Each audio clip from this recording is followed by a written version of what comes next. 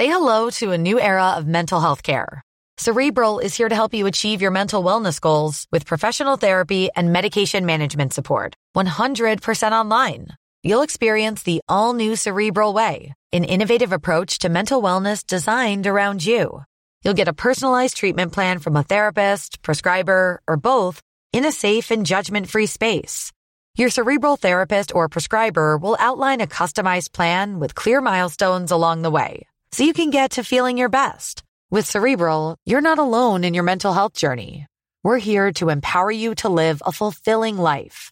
So take that first step towards a brighter future and sign up today at Cerebral.com/podcast and use code ACAST to get 15% off your first month. Offer only valid on monthly plans. Other exclusions may apply. Offer ends July 31st, 2024. See site for details.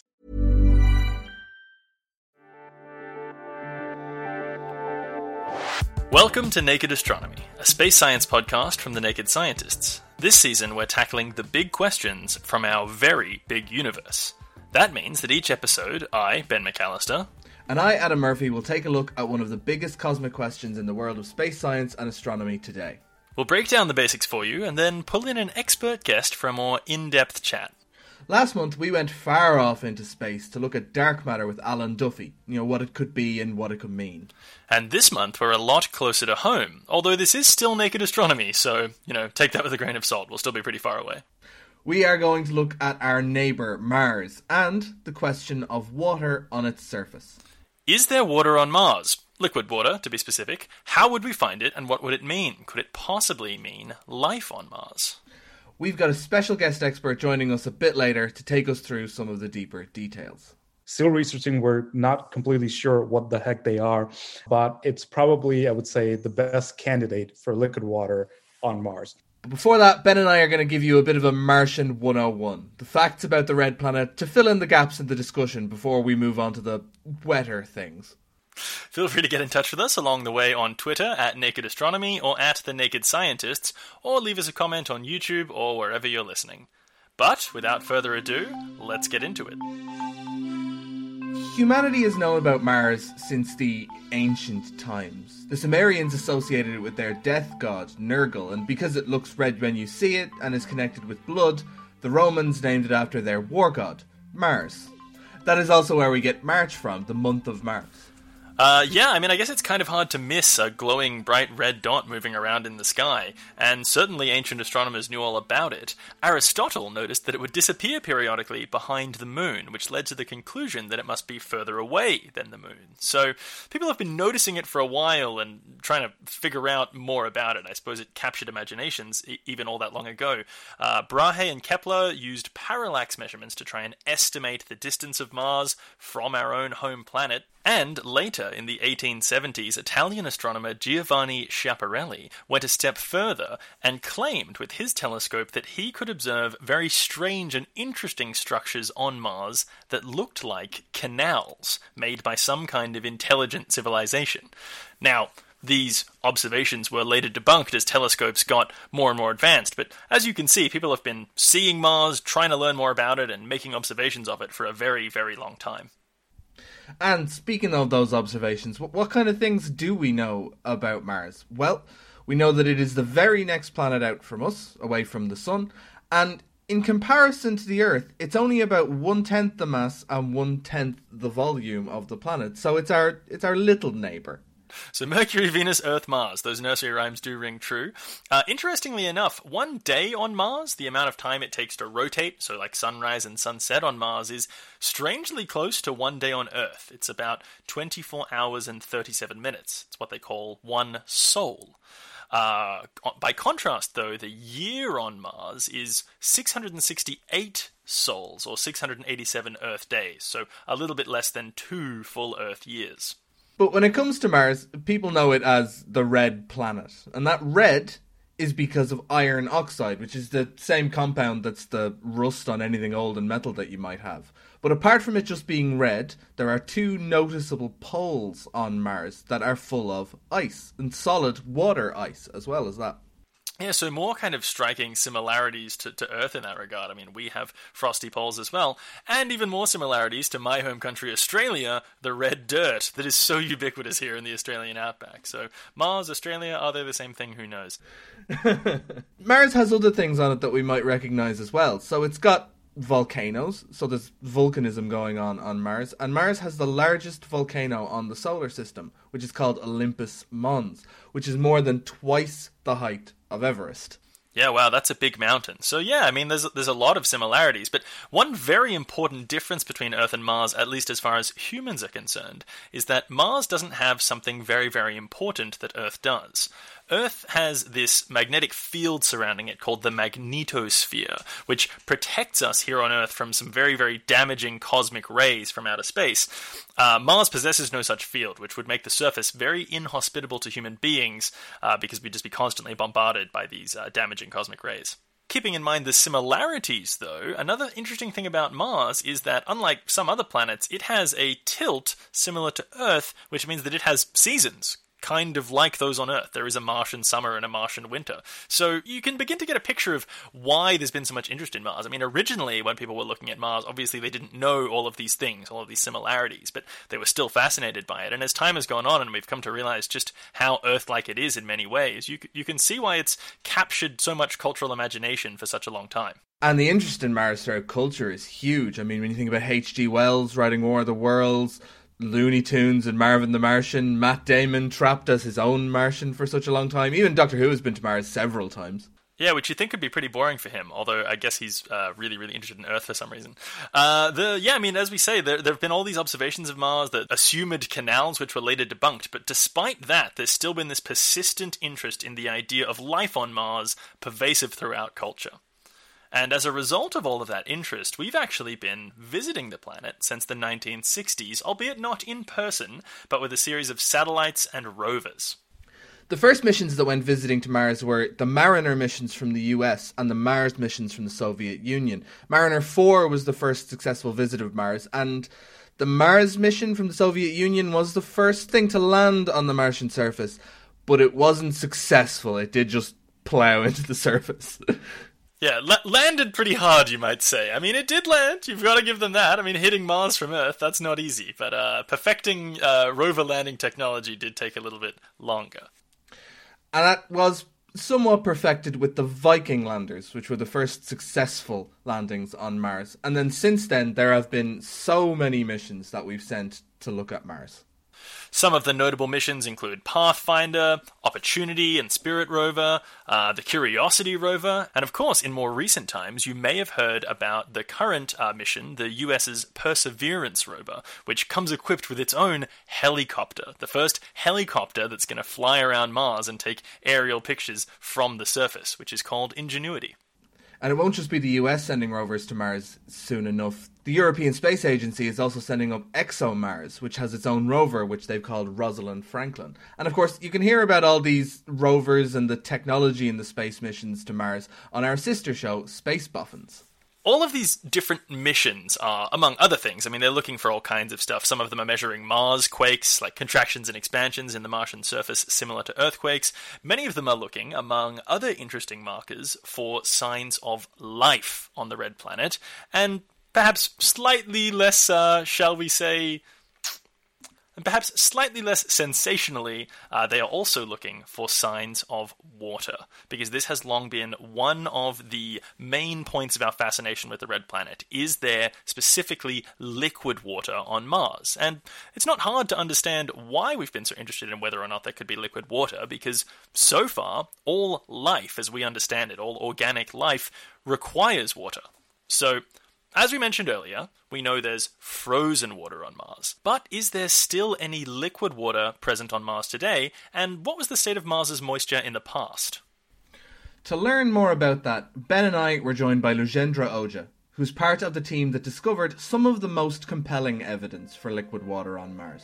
We started by talking with him about why Mars fascinates humanity. It seems to be going forward, and then it sort of like goes backward, and it just like does this dance.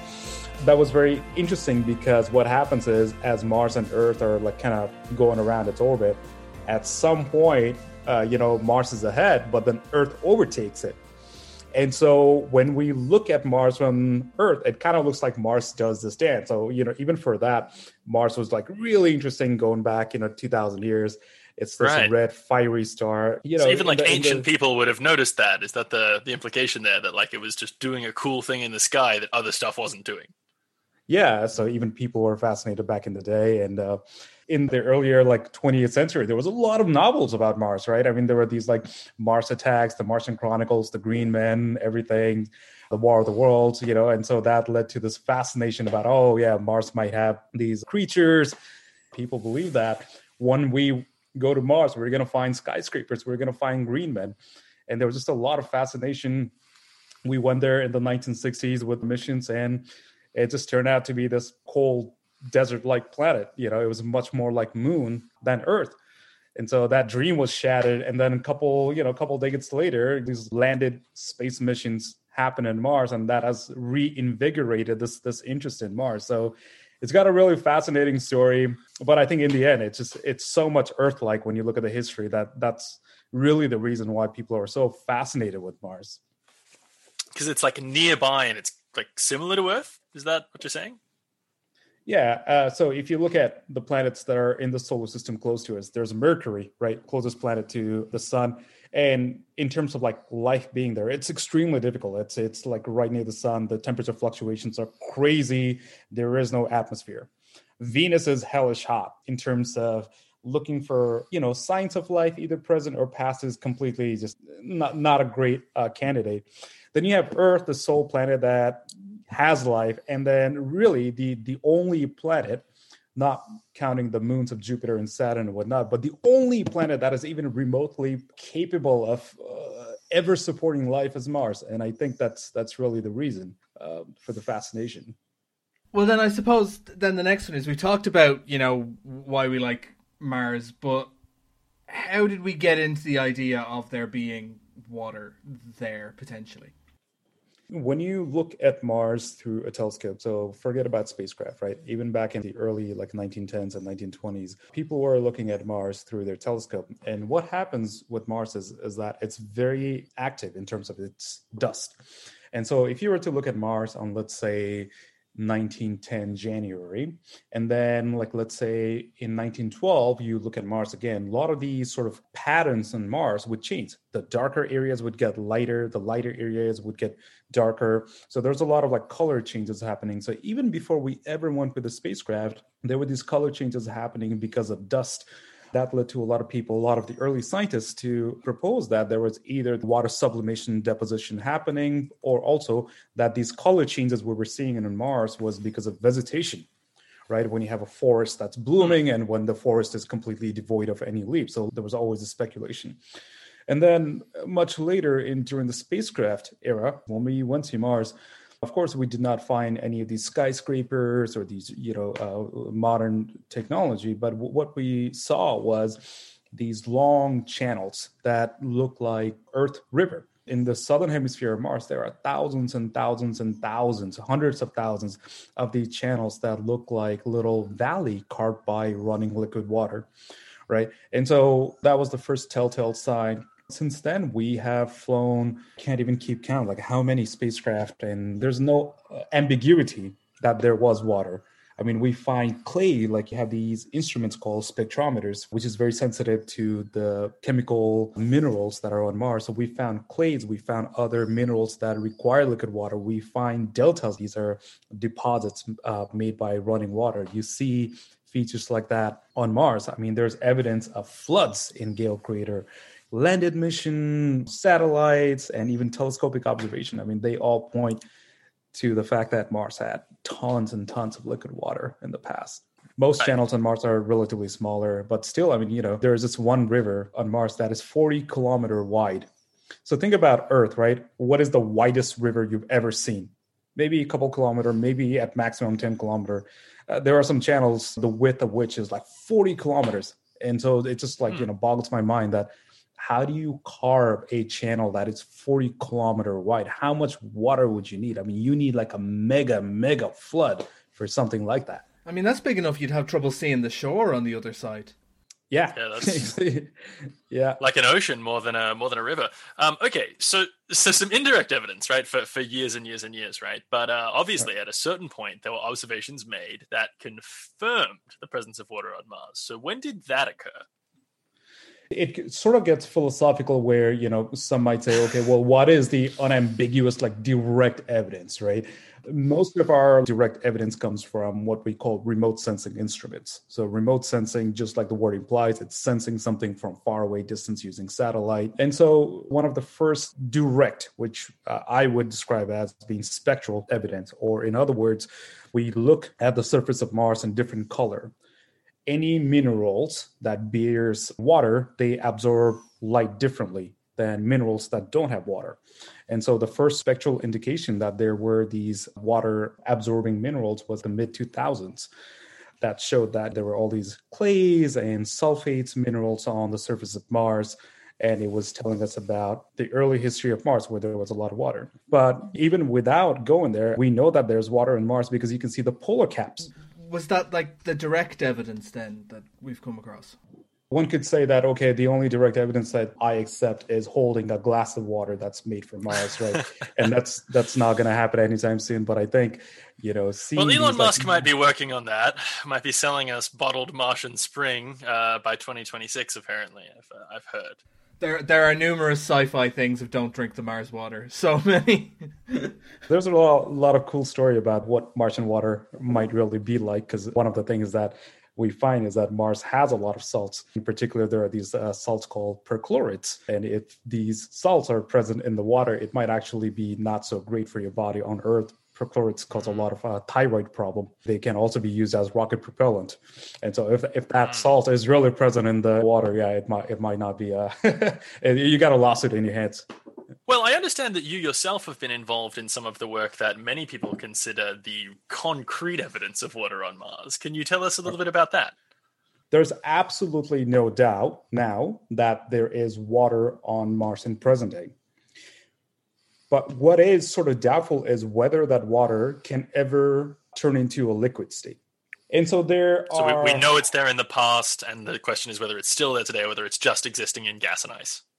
Right, exactly. Because Mars is relatively cold. The atmosphere is not strong enough. Even if you were to take, for example, a glass of liquid water, what would happen is that because the atmosphere is not very conducive to the stability of liquid water, that water would rapidly evaporate or freeze. So liquid, in the liquid state, that is the key, right? Which is really what a life requires as a liquid agent, liquid water. And so that's why it's been debated. That's why it's been talked about so much.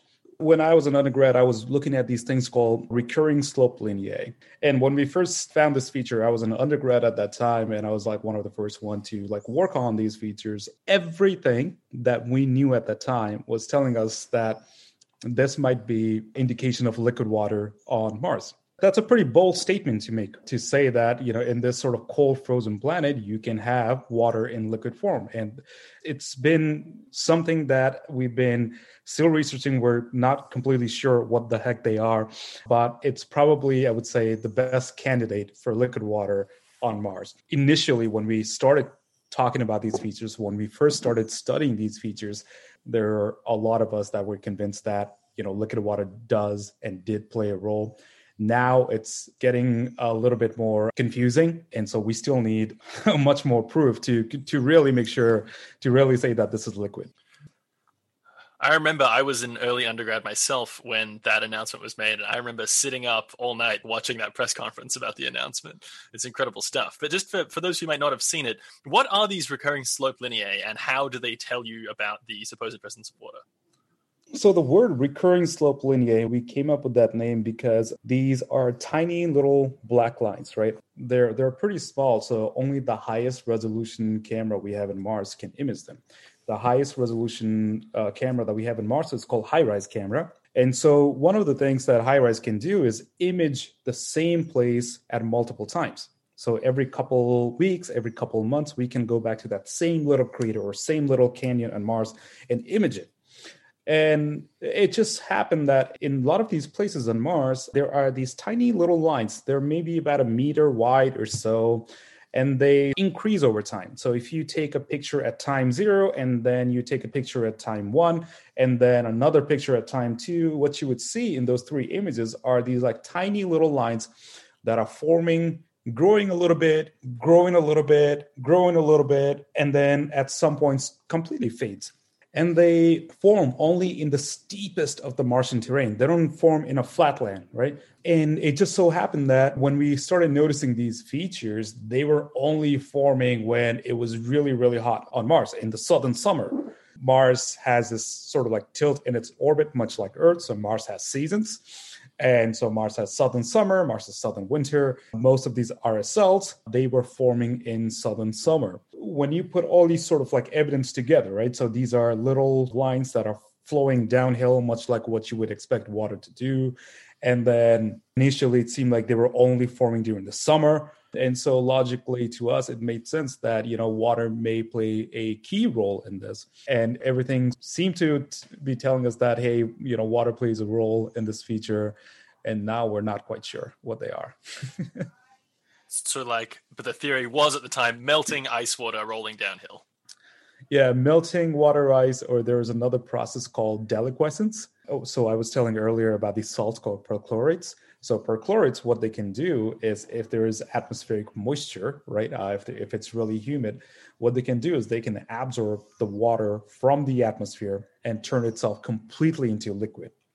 And so this deliquescence process is something we see all the time in, for example, Antarctica or in the Atacama Desert on Earth. So that's another thing that we think might happen on Mars is that if you have big enough salt, especially these perchlorate salts, they can turn it into liquid just by absorbing the water from the atmosphere. Why would it be such a big deal if we did find water on Mars? What's the importance of it? Yeah. I mean, we've already found water on Mars. We have a running joke that, anytime someone says they've found water on Mars, we say, "Oh, congratulations, you're the 10,000th person in the history to find water on Mars." It's just one of those like sexy topic that everyone uses all the time, and they're like, "Oh yeah, we found water on Mars again." Yeah, the NASA announcement is always NASA has an announcement. It's not aliens. Right. It comes back again to this idea of habitability. I mean, if you think about the number of planets we have in the solar system and the number of planets that have liquid water, leave life, but like liquid water, there's only one, right? I think it would mean a lot for habitability, but also, in this day and age when we're finding so many exoplanets in the other star systems, right? Every time you go out and look at a star, every star has a planet, 2 planets, maybe a planet system much like our own. If you think in terms of probability, if there is a probability that 2 out of 7 planets in each star system has water, right?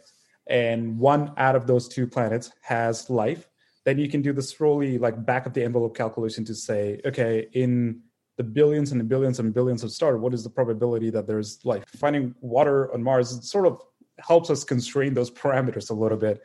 And there's, of course, this big picture thing about, well, if it has liquid water now, chances are for a long time in Mars's history, there was liquid water. And so did it ever have the ingredients, much like on Earth, to go through this genesis and then proliferation of life? Or is this idea of like having liquid water as a condition for habitability just a misnomer? And it's just what we're used to. And we think that that's absolutely incredibly important. But chances are, Mars had tons and tons of liquid water, but it never led to any sort of proliferation of life. I think it just helps us understand, our own origin more than anything. Something about how life forms, how likely it is to form, we can learn from knowing about Martian water. What do you think about the prospects for like microbial life in Martian water? I'd say that we see crazy extremophiles, right? Extremophiles are these life forms on Earth that live in extreme conditions, extreme situations. Life has a way to like sort of defy everything and evolve. And so, if conditions were such, to quote Jurassic Park, the great Jeff Goldblum, right? Right. Yeah. The issue again is having this, continuous availability of liquid water, which is really the problem. Like even going 4 billion years ago, right? One of the issues is that the sun was much fainter 4 billion years ago. Yet we see this evidence of like liquid water on Mars, and there's a lot of question about that. Like it's called a Faint-Youngson paradox. How did Mars have liquid water? And one of the ideas that Mars had liquid water for a brief amount of time just because there was enough heat being produced inside of the planet. So the melting of ice into water did not happen from the sun rays, but it actually happened because Mars was relatively hot from geothermal heat. So if that is the case, then, liquid water only existed on Mars intermittently. It doesn't seem like Mars had this continuous presence of water for a long time. And I think that's going to be a really big stress on life, not having this like continuous availability of liquid water. And I myself am a skeptic, but I'm also not a biologist. Fascinating stuff. I guess the other big one is there's all this water on Mars. Where did it come from? How did it get there in the first place? You can ask the same question about the Earth too, right? I mean, the Earth has a lot of water. Where did all that water come from? There's the two end-member sort of idea about that. The one is that, all these planets started with the same sort of basic ingredients, right? So that water is primordial, that the water was there when the planets formed. And then when volcanism happened, when there was a lot of gases being released from the inside of the planet, that's where the water came to be from. The other idea is that they were additions much later. So we have asteroids colliding with Earth and Mars for that matter. We have comets colliding with these bodies. And so they could be a late stage addition. There's not really a really good consensus as to what would have been the primary source of water. I think both played a major role, both late addition and the fact that, we started with having water from this cosmic debris that formed the planet. But, which contributed to the most of water is quite unknown. So what's the future of this kind of work of looking for water on Mars? What's the next thing we're going to be doing, or the next big breakthroughs? For a lot of people, the idea of terraformation of Mars is really fascinating. There's a lot of interest from private side and, general public about terraformation of Mars. And then that's something that I think will fascinate a lot of people's mind. And in particular, one idea is that, well, if you had enough, let's say, carbon dioxide trapped as ice, or water trapped as ice, and if you could somehow liberate all that ice into the atmosphere, then you could have this like really strong atmosphere in Mars that could potentially allow greenhouse warming and make Mars habitable again. For example, Elon Musk has this idea of nuking Mars. So you send two nuclear warhead into the polar caps of Mars and melt all the ice, and all the ice will go into the atmosphere. Both water and CO2 are carbon dioxide. They're called greenhouse gases. So over time, in principle, this should lead to warming of Mars. Well, people have run this number, and it's nowhere close, right? It's absolutely nowhere close. From what we currently know about all the water trapped in the subsurface and the polar caps and minerals, doesn't matter. Even if you take 100% of the water out of the surface, put it in the atmosphere, it's still nowhere close enough to make Mars habitable. It's bad news for terraformation. And so, I think the idea of stability of liquid water for future human, I think that's going to be maybe like the next step. And people have been talking about, for example, living in the Martian caves. Mars has a lot of caves, so you're like deep underground. And so that might be a little bit much more stable place for water to exist, for, humans to live. There's questions about Mars lacks magnetic field. So even if you have atmosphere over time, if you don't have protection from magnetic field, that atmosphere is just going to be stripped away by the harmful rays from the sun. These are the questions that's going to baffle the next generation of Martian scientists. And that is it for this month's episode of Naked Astronomy. We hope you enjoyed it, and we hope maybe you learned something about Mars. Yeah, it's nice to talk about something that's a little bit closer to home, and we don't always need to stare into the deep, deep depths of the cosmic abyss. Very much so. And if you enjoyed yourself, please get in touch with us on social media, @Naked Astronomy or @Naked Scientists. Throw us a subscribe, leave us a rating, review, comment, or like, wherever you're listening. You can also get in touch with us by altering the apparent brightness of Mars's surface in order to flash us a message in Morse code. Or should that be Mars code? And if you've got a big cosmic question you would like to see us cover, send it our way. You can get me at adam@nakedscientists.com. Or me on email at benm@nakedscientists.com or at Dr. BT McAllister on Twitter. Thanks again for listening. I'm Ben McAllister. I'm Adam Murphy. And keep watching the skies.